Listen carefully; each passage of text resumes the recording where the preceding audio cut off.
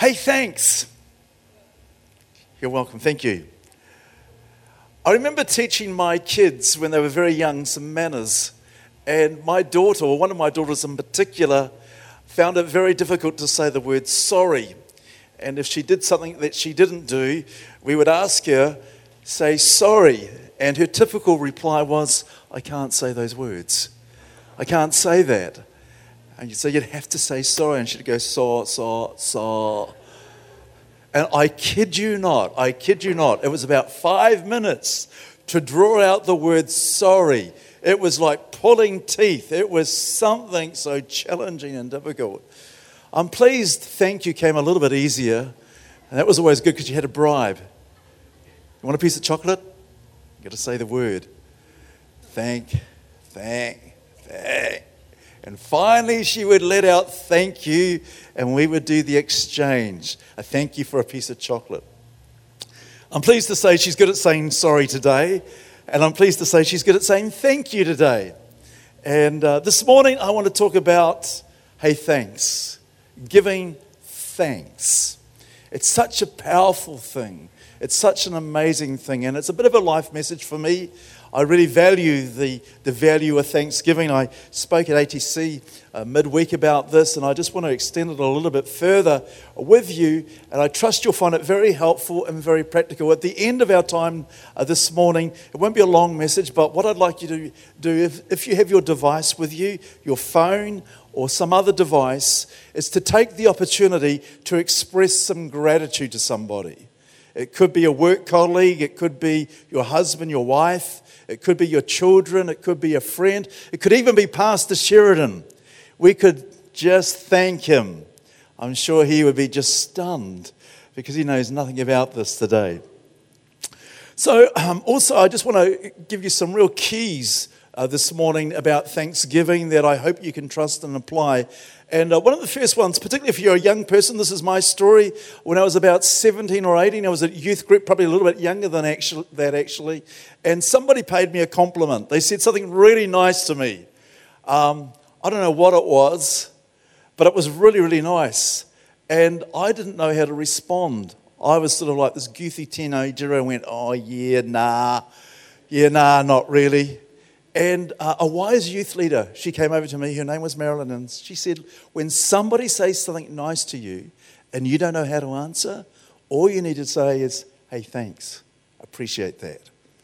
And I thought, wow, my mum trained, or my parents trained me well in manners, but somehow I missed out on that lesson. So if you're a young person here today and somebody pays a compliment upon you and you don't know how to respond to it, simply say, hey, thanks, I appreciate that. It's a simple thing, but it makes a world of difference. Because I don't know about you, thanks connects me with somebody else. When somebody makes me a cup of coffee in the morning and I go, hey, thanks, I'm reciprocating their gesture of kindness to me. My saying thanks is expressing kindness back to them. And thanks connects us with one another and it connects us with God.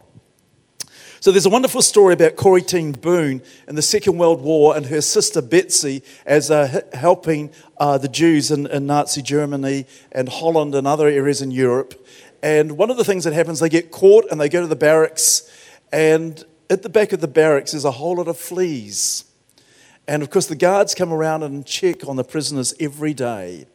And Corrie ten Boom and her sister Betsy, along with some of the other people there, are wanting to have a prayer meeting. And they're not permitted to have it. But there's all these fleas that are there. And these fleas mean the guards don't come and visit. And so they can be in this area with the fleas praising God. And Betsy says, praise God, thank God for the fleas. And Corrie ten Boom says, you're crazy. And she quotes the scripture, 1 Thessalonians 5:18. If you've got it in your Bible, 1 Thessalonians 5:18. It's one of my favorite scriptures.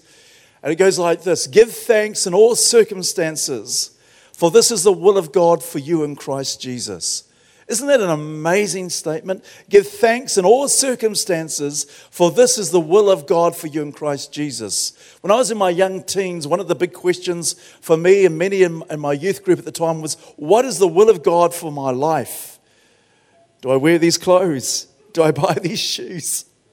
Do I go through that door? Those were the sort of questions that we were chucking around in our heads. I don't think God's really worried about what door you go through or what clothes you wear, as long as you've got some, of course. But this thing, give thanks in all circumstances, for it's the will of God. That is profound. And I want to say to you this morning, how is your thanksgiving to God going? Because that's the will of God for you, to give thanks in all circumstances. And so we're going to have a little bit of a look through this, through the scriptures, and I think you'll find it quite interesting. So if you've got your Bibles, let's open to Daniel chapter 6.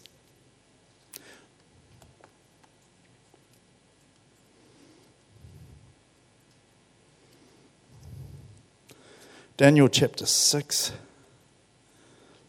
Daniel was finding life pretty difficult. The king had made a decree that he was the only one to be worshipped, and if anybody didn't worship him, they would be punished. And so Daniel is not going to bow down to the earthly king. There's only one king he's going to serve, which is Jesus, the King of Kings.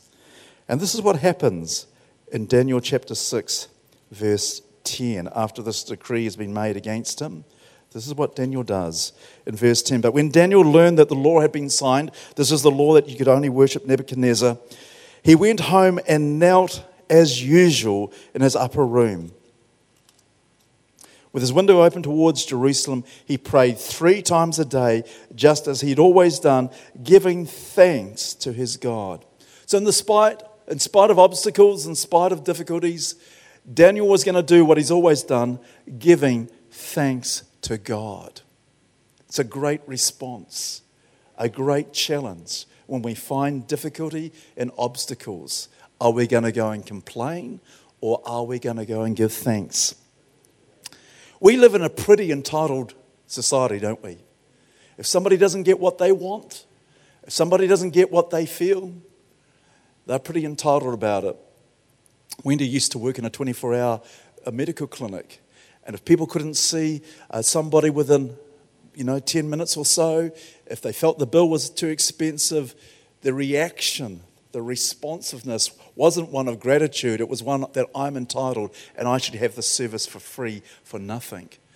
Not only does it apply there, but it applies in many areas. And what happens when we become entitled, when I say, you've got to give this to me, you've got to give that to me, rather than me holding the power of gratitude, I've given the power away to somebody else to determine how I feel. And if they don't respond to me the way that I expect or the way that I feel, I can get despondent about it, I become entitled, I become disorientated because somebody hasn't responded to me the way that I thought they should have. Where the scripture says, turn it all around, be counterintuitive, give thanks in all circumstances. Give thanks in all circumstances.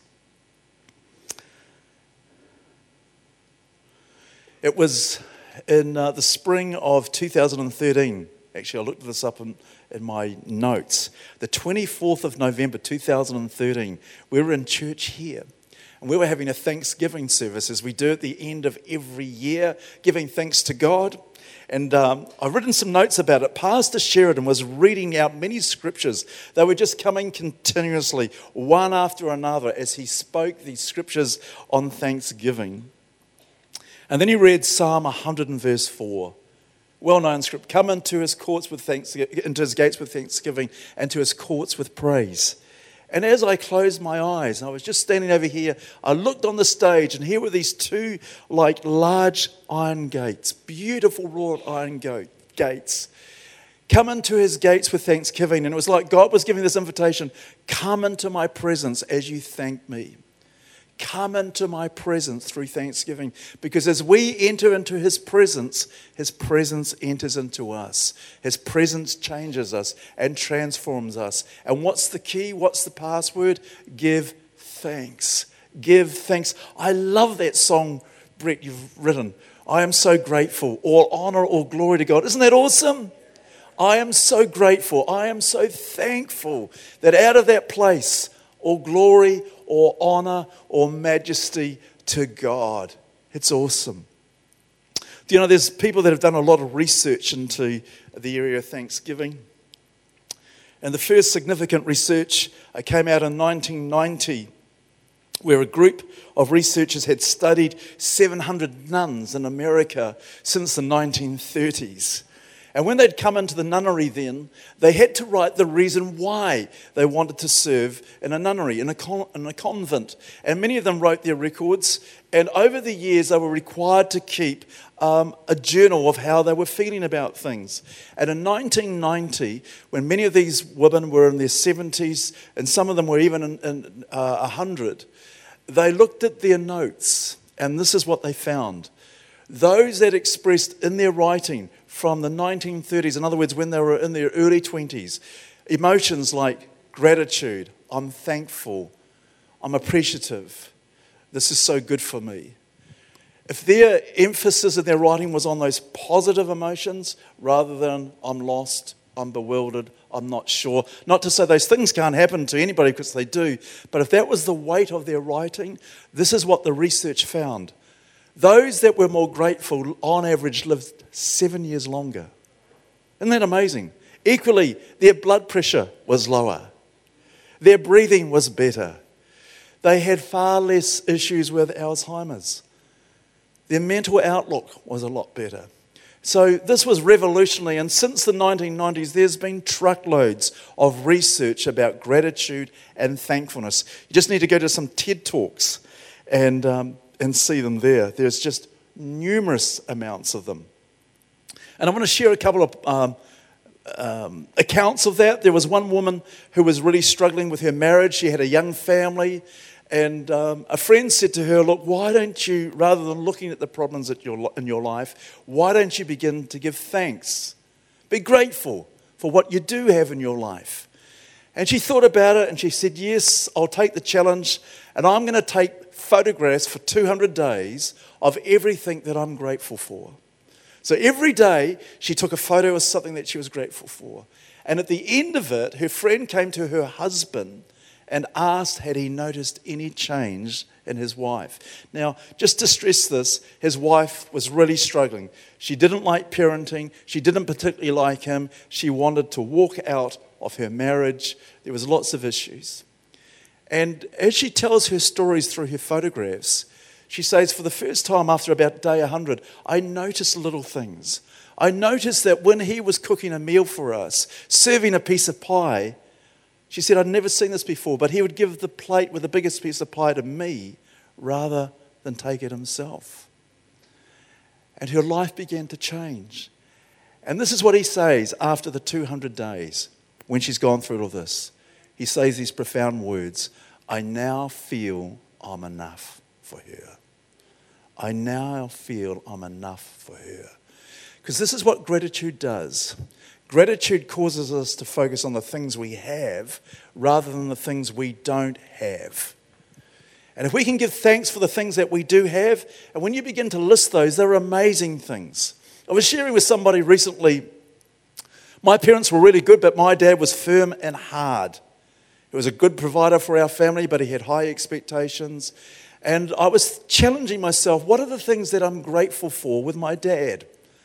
And as I took a piece of paper and I began to write them out, I've got to be honest with you, I struggled initially to write some things. It was pretty hard work. But after about 15 or 20 minutes, oh my goodness, all these things came back to mind as I could remember, as I expressed my gratitude as I was writing it. It's a good thing. It changes perspective, giving thanks. In Genesis chapter 29, verse 35, 29:35, there's the story of Leah. She has 4 children. Each of her children, the first 3, there's challenges with. But the 4th one is Judah. And this is what she says in Genesis 29:35. She, Leah, conceived again and gave birth to a son. This time I will give thanks to God. Therefore she called his name Judah. This time I will give thanks to God. When you look at the first 3 accounts of her children, she's going through some very tough times. But this time she says, I will give thanks, and I will call him Judah, which means to praise, to give glory, to give honor to God. Who is Jesus, the Lion of the tribe of Judah? I don't think it's a coincidence that I will give thanks, I will give praise. His name carries a destiny of thanksgiving and praise that Jesus identifies himself with. I could share many other areas of research that has been done about gratitude, and it just goes on to reinforce the importance and the benefit of it. But here's something. God knows all about this before researchers find it. The church knows all about this before researchers know about it. And I want to ask you today, how's your gratitude going? How's it working for you? Benny Brown, who's a very significant researcher, found this, that families that get together to express gratitude on a daily basis are much more happier, are much more content with their lives than those that don't. When my boys were teenagers and in their early teens, I remember feeling this. I was very busy in my work and just feeling a little bit of separation with them. And I thought, I've got to do something about this. They may not be feeling it, but I certainly was. And I thought, what am I going to do? And I said to Wendy, why don't we start up a family date night once a week? We can do anything. Anybody in the family, I've said this before, anybody in the family can choose whatever they want to do. But one thing we are going to do, we're going to keep a gratitude journal. And so one night somebody would say we're going to go to the movies. Another night somebody would say we're going to go into 10-pin bowling, whatever it is. But every time we met, dare I say it, we had a green book rather than a blue book. But it was a green book. And we wrote down what we're grateful for. Now I've got to say, when you start that with teenage boys who are not familiar with it, the first thing they come up with is peas and carrots. Okay, I'll go with peas and carrots. I'm fine with that. And next week it was hay and straw. Okay, we'll go with hay and straw. But it's so something, and it's been a value that's grown in our family. And so I want to really encourage you, take this challenge of expressing gratitude to one another. Set aside a time, whether it's weekly, whether it's daily, to give thanks. And here's where I think it's really important, that we give thanks to God. Psalm 103, very well-known scripture. Beautiful portion of scripture. Psalm 103, verse 12. He has removed our sins as far as the east is from the west. Aren't you thankful about that this morning? I am so thankful that if Jesus stood right here, maybe he is, we just can't see him. And he'd look at us and he'd have absolutely no recollection of anything we've done wrong. When we place our trust in his faith and our faith in his precious blood to wash away our sins. As far as the east is from the west, our sins have been separated. God puts them out of memory. God puts them out of sight. But here's what's so easy for us. We still hold on to the shame. We still hold on to the guilt.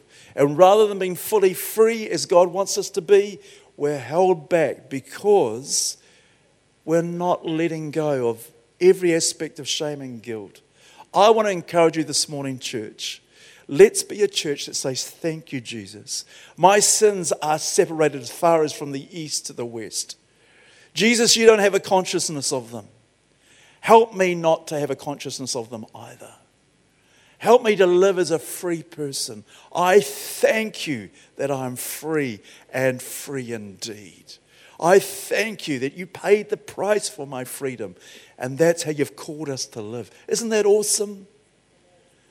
It is absolutely wonderful to press into gratitude for Jesus. We have so much to be grateful for him. In Romans chapter 8, verse 1, I encourage you to turn there. Great scripture.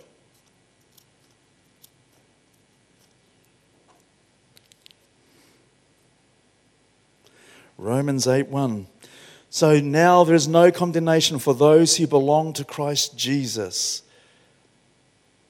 There's no condemnation. I want to thank God for that. And my gratitude is the acknowledgement, thank you, Jesus. As far as the east is from the west, I've been separated, or my sins are separated from me. You have no memory of them. You've chosen, as I've placed my faith in you, to separate me from my sins. There is no condemnation. Every one of us, praise God, can walk out of here today with our head held high, thanking God, knowing Jesus has paid the price. I am so grateful for that. Aren't you this morning? That's what we have already. We don't have to be looking for something we don't have. We have this in Jesus. I am so grateful for it. I am so grateful for you. I think you're wonderful. Yeah, I am. I am so grateful for you. I was at a 21st party many years ago, and I heard a person, this young guy, he was 21, his name was Dion, and he said thanks to his mum. His dad left him when he was about 3 or 4 years of age, and I've never heard a person say thanks like this. And he said, Mum, in front of this group of people, he just looked at her, and he said this, I just want to really, really, really, really, really thank you. And it just moved everybody. I just about cried as he expressed his gratitude and his thanks to his mother for raising him. And he was so grateful. It wasn't about the gifts that people had brought. It was just an honor to be there, to hear him say thanks. And it really marked me. And I want us to be a church that can be so grateful and say thanks to Jesus. And thanks to one another. And thanks to our husbands and our wives and our children and to our employers. And this doesn't mean it's easy, but in all circumstances, giving thanks, for this is the will of God. This is the will of God for you in Christ Jesus to give thanks. So that's what we're going to do right now. So most of us, you've got a device, a phone, and I would like you to go through your contacts list. There'll be somebody there, I'm sure. And just take a few moments right now and just say, hey, I want to say thanks. I appreciate your kindness. I appreciate what you mean. I appreciate your friendship. I appreciate the way you raise our children. Whatever it might be, just take a few moments. And can I encourage you, for some of you to say, even right now, thanks to Pastor Sheridan. Just love him what you do. Thank you for your leadership. Isn't it good to be thankful? I hope you feel encouraged to give thanks this morning. And as we go out to North, we're going to celebrate and we're going to give thanks to God as one church in two places. I want to encourage you again, giving thanks to God for global legacy, the legacy that's been, is, and continues to be.